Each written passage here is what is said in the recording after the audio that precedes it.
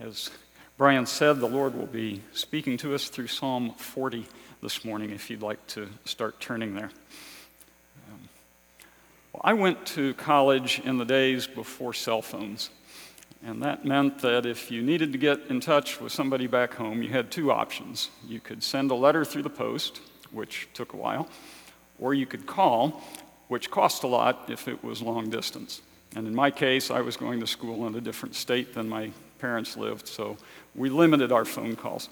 But I remember one time when I needed to get in touch with my folks, and I called, and much to my surprise, I got a recording that the number was disconnected. So I hung up, and I tried again, being very careful to get the number right, and I got the same result. So I told my roommate, our families were friends, and he called his parents, who tried calling my parents locally, and they got the same result. So before it was all over, my roommate's parents had driven to my parents' house to see if everything was okay, which it was, and my parents then called me from their new number. And a day or two later, I got a letter in the mail that they had posted a day or two prior telling me that they were changing their number. So my friends had a good time with that letter. They said, "So what did it say, Phil?" "Hi, son, we've moved. Try to find us." But anyway, you probably have your own stories about something that went wrong because a message didn't get through. Maybe the message was never even sent, like when one of your kids runs off with a friend and doesn't tell you. But in any way, our passage this morning is designed to prevent the problems that arise when an important message isn't sent. So if you haven't already, please turn to Psalm 40. And if you're using one of the blue Bibles in the pew in front of you, you'll find it on page 518. Psalm 40. Hear the word of the Lord. I waited patiently for the Lord. He inclined to me and heard my cry. He drew me up from the pit of destruction, out of the miry bog, and set my feet upon a rock, making my steps secure. He put a new song in my mouth, a song of praise to our God. Many will see and fear and put their trust in the Lord. Blessed is the man who makes the Lord his trust, who does not turn to the proud, to those who go astray after a lie. You have multiplied, O Lord my God, your wondrous deeds and your thoughts toward us. None can compare with you. I will proclaim and tell of them, yet they are more than can be told. In sacrifice and offering you have not delighted, but you have given me an open ear. Burnt offering and sin offering you have not required. Then I said, Behold, I have come. In the scroll of the book it is written of me. I delight to do your will, O my God. Your law is within my heart. I have told the glad news of deliverance in the great congregation. Behold, I have not restrained my lips, as you know, O Lord. I have not hidden your deliverance within my heart. I have spoken of your faithfulness and your salvation. I have not concealed your steadfast love and your faithfulness from the great congregation. As for you, O Lord, you will not restrain your mercy from me. Your steadfast love and your faithfulness will ever preserve me. For evils have encompassed me beyond number. My iniquities have overtaken me, and I cannot see. They are more than the hairs of my head. My heart fails me. Be pleased, O Lord, to deliver me. O Lord, make haste to help me. Let those be put to shame and disappointed altogether who seek to snatch away my life. Let those be turned back and brought to dishonor who delight in my hurt. Let those be appalled because of their shame who say to me, Aha, aha. But may all who seek you rejoice and be glad in you.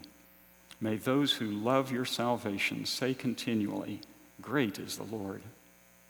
As for me, I am poor and needy, but the Lord takes thought for me. You are my help and my deliverer. Do not delay, O my God. This is the word of the Lord. Our psalm this morning has a beautiful structure to it that's called a chiasm. A chiasm in literature is when a composition has a mirror image involved. It's named after the Greek letter chi, which looks like our letter X. So the right half is a mirror image of the left half. Our psalm has 7 stanzas. And if you're reading in the ESV, as many of you are, you'll easily be able to see them because they're separated by a little extra space. And the structure of how these stanzas form this mirror image, this chiasm, is as we see here on the visual. And for those who are just listening and can't see what's on the screen, here's how you can reconstruct this. Take a piece of paper, start over at the left-hand margin, and write stanza 1, verses 1 through 3. Then on the next line, indent a little bit, and put stanza 2, verses 4 and 5. On the next line, indent a little more, stanza 3, verses 6 and 7. The next line, indent yet more, stanza 4, verses 8 through 10.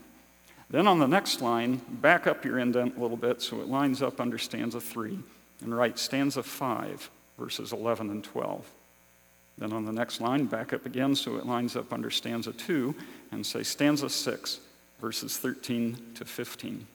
And then finally, clear back at the left-hand margin, stanza 7, verses 16 through 17. We'll see that this structure, and you can kind of see how it reflects back on itself, will give us a lot of insight. For example, we'll see a lot more from stanza 5 as we compare it to its counterpart, stanza 3. We'll also get a better understanding of the psalm as a whole if we pay special attention to stanza 4, the one that's right in the middle. Often when an author composes something in this chiastic form, it's the thing that's smack in the middle that receives the strongest emphasis. It's the main emphasis of the author. Another way of thinking about working through something structured like this is like climbing a mountain. We'll go up one side, up to the top, and then we'll go back down the other side. As we come back down, we'll revisit the same altitudes that we crossed on our way up, but we'll see things from a different perspective. So let's use that metaphor this morning and go on a journey together, climbing up the mountain of Psalm 40 and descending down the other side. And we'll begin with the first verse, which is the first stanza, which is verses 1 through 3. The opening stanza of the psalm gives us an overview of the whole, and it actually leads us to the first major point of the psalm. We can summarize this stanza with 3 words: waiting, rescue, and testimony. Verse 1 says, "I waited patiently for the Lord." So the first thing David wants us to know is that he waited for the Lord. Waited patiently is too mild a translation. The Hebrew really suggests something more like, I waited and waited and waited. So the first thing we need to know is what waiting and waiting for the Lord means. And I'd like us to consider 2 things. First, waiting for the Lord means trusting Him rather than relying on other things or other people. And this may be the most important message of the whole psalm. Everything David has to say is for those who are looking to him for rescue rather than relying on other options. If there is no rescue from the Lord, there will be no rescue at all. And everything David has to say is to those who trust the Lord enough to wait for him to answer, even if it takes a while. This already challenges us, does it not? We're only in the first line of the psalm, and we're already finding ourselves challenged. We live in a culture of instant gratification, and we're tempted either right from the outset to put our trust in something that seems more under our control, or we give up on God when His rescue seems too slow for our timing. We'll come back to that momentarily. But for now, that leads us to our second point about waiting. And that is, waiting for the Lord is not sitting around doing nothing. It is an active and often difficult exercise of faith. Listen to Paul's description of Abraham's waiting for the Lord to give him a son. This is from Romans 4. He, Abraham, believed, hoping against hope, so that he became the father of many nations, according to what had been spoken, so will your descendants be. He did not weaken in faith when he considered his own body to be already dead, since he was about 100 years old, and also the deadness of Sarah's womb. He did not waver in unbelief at God's promise, but was strengthened in his faith and gave glory to God, because he was fully convinced that what God had promised, he was also able to do. You can see that waiting for the Lord is an active exercise of faith. It's like a small child frightened by a dog. So think of yourself out on a walk with a little child, and you're walking along, and here's a dog off in the distance, and it sees you and starts running your direction. Well, the child is terrified, so she turns to you, and she looks up, and she holds up her arms for you to pick her up. So she's looking just to you to rescue her. She doesn't have any other options. She believes that you can, and she's just going to wait until you do, looking in your eyes with her hands up until you pick her up to save her from the scary dog. That's a really good picture of what waiting for the Lord means. When we wait for the Lord, what happens? Our second word, rescue. Let's start again. I waited patiently for the Lord. He inclined to me and heard my cry. He drew me up from the pit of destruction, out of the miry bog, and set my feet upon a rock, making my steps secure. So just like a good parent, God delights to rescue those who look to him and wait for him to do so. Verse 3 adds something new, which gets us to the testimony part. Waiting, rescue, testimony. He put a new song in my mouth, a song of praise to our God. Many will see and fear and put their trust in the Lord. So as part of the rescue, God gave David a song of praise to the God who had delivered him. This was written well before houses had showers to sing in. So, the song David has in mind was sung in public. David tells and even sings in public about the deliverance God has given to him. Note the purpose of David's singing. Many will see and fear and put their trust in the Lord. This is important, and it gets us to the first major message of the psalm, which is this: God delivers his saints so that others will see and fear him. God delivers his saints so that others will see and fear him. What does this mean for us? First, we need to wait for the Lord and him alone. And second, we need to tell about the rescue when it happens. So we could paraphrase the first stanza this way: I waited for the Lord, he rescued me, and I'm going to tell about it. Let's take our next step now up the mountain with stanza 2, which is verses 4 and 5. They tell much the same story, and we can summarize them with the words blessing and testimony. First, the blessing. Blessed is the man who makes the Lord his trust, who does not turn to the proud, to those who go astray after a lie. What does this add to the first stanza? Well, two things. First, we see that what the first stanza said is true for all of us. David isn't a special case. God blesses and rescues all who put their trust in him. And second, we see this stanza emphasizing something that we mentioned before in the first, that waiting on the Lord means not resorting to other options, not turning to other things. And I'd like us to think about that for a moment. What are some of the things that we tend to trust in rather than the Lord? We trust in military might to keep us safe. We trust in politics to make the world right. We trust in riches to make us happy. We trust in people to fulfill us. And most of all, we trust in our own wisdom. Let's do a quick exercise together. Take a few seconds to think about one or two of the more significant decisions that are facing you now. These can be big, they can be little, but what are one or two of the things, situations you need to deal with, or decisions that you're faced with right now?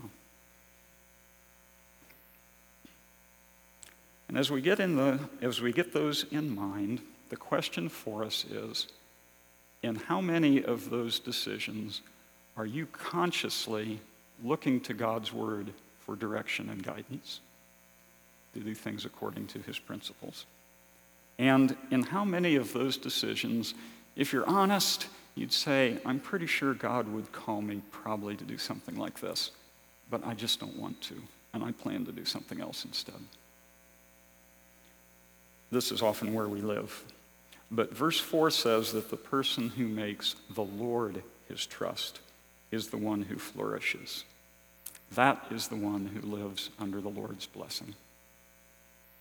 And the blessing is so great that we again see it erupting into song. You have multiplied, O Lord my God, your wondrous deeds and your thoughts toward us. None can compare with you. I will proclaim and tell of them, yet they are more than can be told. We see again how important it is to testify to God's goodness to us, because God delivers his saints so that others will see and fear him and trust him. So, our first step up the mountain said, God rescued me when I called upon him and waited for him, and I'm going to tell about it. Stanza 2 says, God rescues everyone and blesses everyone who puts their trust in him. And I'm going to tell about it. So, let's take our next step. Stanza 3. This is verses 6 through 8. And we can summarize it as God's work, transformation. This one forces us to think a bit. Verse 6 tells us that God doesn't want something. He doesn't want sacrifice and offering. And again, a little later, he doesn't want burnt offering and sin offering. Now that is a rather amazing statement, written in a day when God had given extensive instructions about those very things, and he very definitely required sacrifice and offering as part of Israel's worship. So it would seem in its original context that David is speaking hyperbolically. He's exaggerating a bit to get the point across. It's not that God didn't want those things at all. It's that he wanted something else so much more that those things paled into insignificance. So what is that thing? Verse 8 tells us, God wants people who delight to do his will. People who have his law in their very hearts. So how does this take us up another step of the mountain? The key is in the second line. You have given me an open ear. So notice that the first and the third lines go together, sacrifice and offering, burnt offering and sin offering. Those lines say essentially the same thing. Well, the second line corresponds with the rest of the stanza. Why is it that the speaker delights to do God's will? Why is it that the law is within his heart? It's because God has given him an open ear. What was God's work in the first two stanzas? It was rescue. What is God's work in this third stanza? It is transformation. If a person has an open ear, it's because God has made it open. If a person delights to do God's will, it's because God has given him or her that delight. If the law is within a person's heart, it's because God has put it there. All of these things are God's work. Perhaps what is written in the scroll of the book refers to this promise from Deuteronomy 30, verse 6. And the Lord your God will circumcise your heart and the heart of your offspring, so that you will love the Lord your God with all your heart and with all your soul, so that you may live. So how does this take us our next step up the mountain? Well, the first stanza said, God has done a wonderful thing. He rescued me when I waited for him, and I'm going to tell about it. The second stanza said, God has done a wonderful thing. He blesses all who trust in him, and I'm going to tell about it. Stanza 3 says, God has done a wonderful thing. He's given me an open ear. But there's something missing. What is it? All right, I'm going to lead you up to it, and I want you all to say it real loud. So stanza 1, God has done a wonderful thing. I waited for him, and he rescued me, and I'm going to tell about it. Stanza 2, God has done a wonderful thing. He blesses and rescues all who trust in him, and I'm going to tell about it. Stanza 3, God has done a wonderful thing. He's given me an open ear, and I'm going to tell about it. Welcome to stanza 4. We don't see it in stanza 3 because David devotes a whole stanza to this, but we can summarize up with the word testimony. We're at the top of the mountain. We're at the center of the chiasm. We're at the place where we would expect the author to put his strongest emphasis. And we shouldn't be surprised from what we've seen so far that it involves telling others about God's wonderful works. In this stanza, David basically says the same thing 5 times. He says it positively. He says it negatively. He says it negatively. He says it positively. And then he says it negatively one more time, just to round out with a nice echo from where he started. So let's read it. Verse 9. I have told the glad news of deliverance in the great congregation.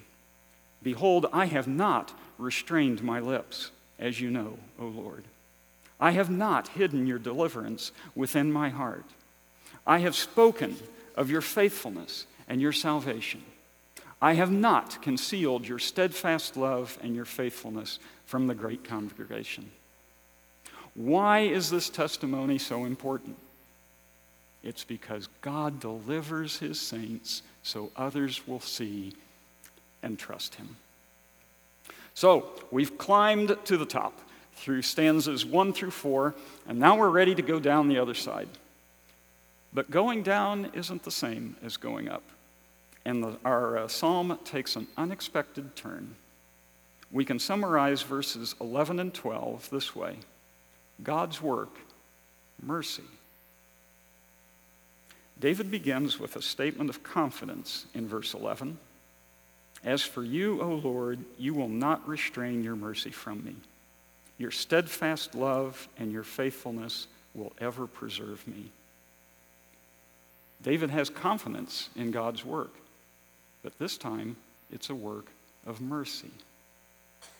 Why is this mercy needed? We find out in verse 12. For evils have encompassed me beyond number. My iniquities have overtaken me, and I cannot see. They are more than the hairs of my head. My heart fails me. We learn a great deal about this stanza by comparing it with its counterpart, stanza 3. And I'd like us to observe 3 things. First, David's need for mercy comes despite God's work of transformation. In this life, the transforming work that God does in our hearts never brings us all the way to perfection. We never outgrow our need to repent. Second, David's attitude comes from God's work of transformation. Why is he so distressed about his sin? Why does his heart fail? It's because God has given him the desire to do God's will and to delight in it. And when David sees that he's failed to do it, it distresses him deeply. Why is it that his heart fails? God has put his law within David's heart. But when David sees that he's failed to keep that law, his heart sinks. Only those who have been transformed by God's grace have this attitude toward their own sin. Third, David's confidence comes from God's work of transformation. God has taken the initiative to claim David as his own.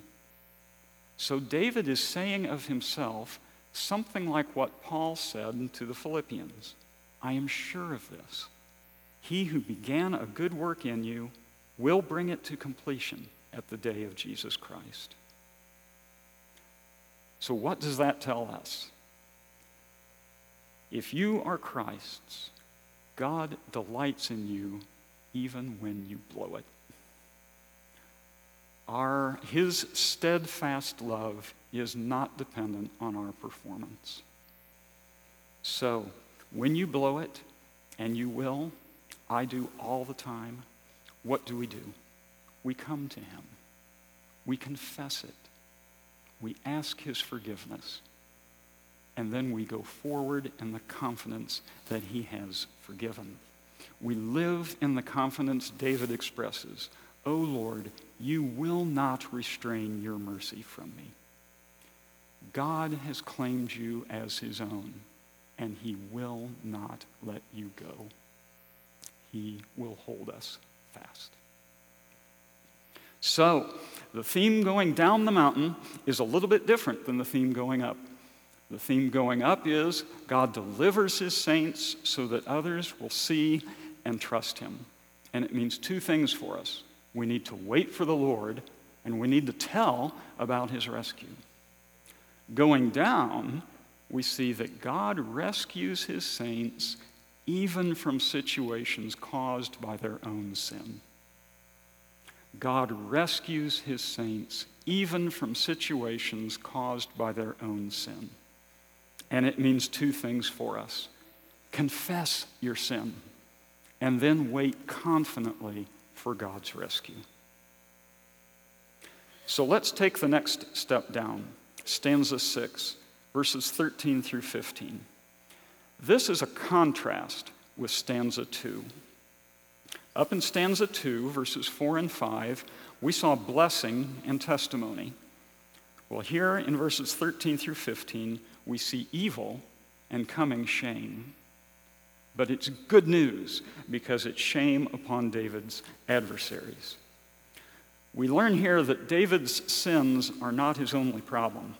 He is attacked by those who are only too happy to see him fall. In verse 5, we heard David proclaiming God's wondrous deeds. But in verse 16, we see people saying, aha, aha. They're proclaiming David's failures. The result is very different. In verse 4, we see blessing upon the man who trusts the Lord. In contrast, verses 14 and 15 anticipate only shame upon those who attack the one who is trusting the Lord. So what does David do? He trusts the Lord and waits for him. Be pleased, O Lord, to deliver me, says verse 13. O Lord, make haste to help me. So our theme is reinforced. God delivers his saints from situations, even situations caused by their own sin. Therefore, confess your sin and wait confidently for God's rescue. And that brings us to the final stanza, verses 16 and 17. We're back to the bottom. In the first stanza, we saw waiting, rescue, and testimony. In the last stanza, we see testimony, rescue, and waiting. So let's hear the first, the testimony. The psalm began by looking back to something that had happened before. It ends by looking forward. Verse 16, "But may all who seek you rejoice and be glad in you. May those who love your salvation say continually, 'Great is the Lord.'" It's looking forward to a testimony that will take place in the future. Then see the rescue. The psalm began by looking back at a rescue that took place in the past. It ends in the present. Verse 17, "As for me, I am poor and needy, but the Lord takes thought for me." That is his present reality, and he is assured of the Lord's rescue. Then see the waiting. The psalm began by looking back. It ends in both the present and the future. "You are my help and my deliverer. Do not delay, O my God." David is waiting again, but he is confident that God will rescue him and that he will yet again sing, "Great is the Lord."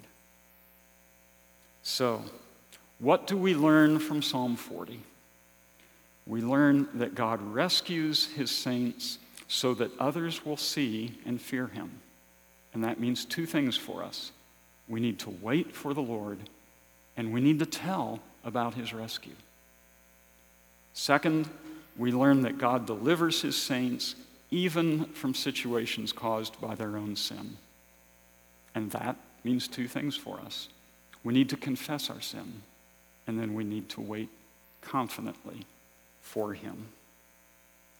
In closing, and by the way, then we need to tell about it. So, in closing, I'd like to make one final point. All of us have a story of deliverance to tell. All of us, that is, who are in Christ. Hebrews 10, verses 1 through 10, put the words of our third stanza on the lips of Jesus himself. These words, Hebrews says, Jesus himself is speaking. "Sacrifices and offerings you have not desired."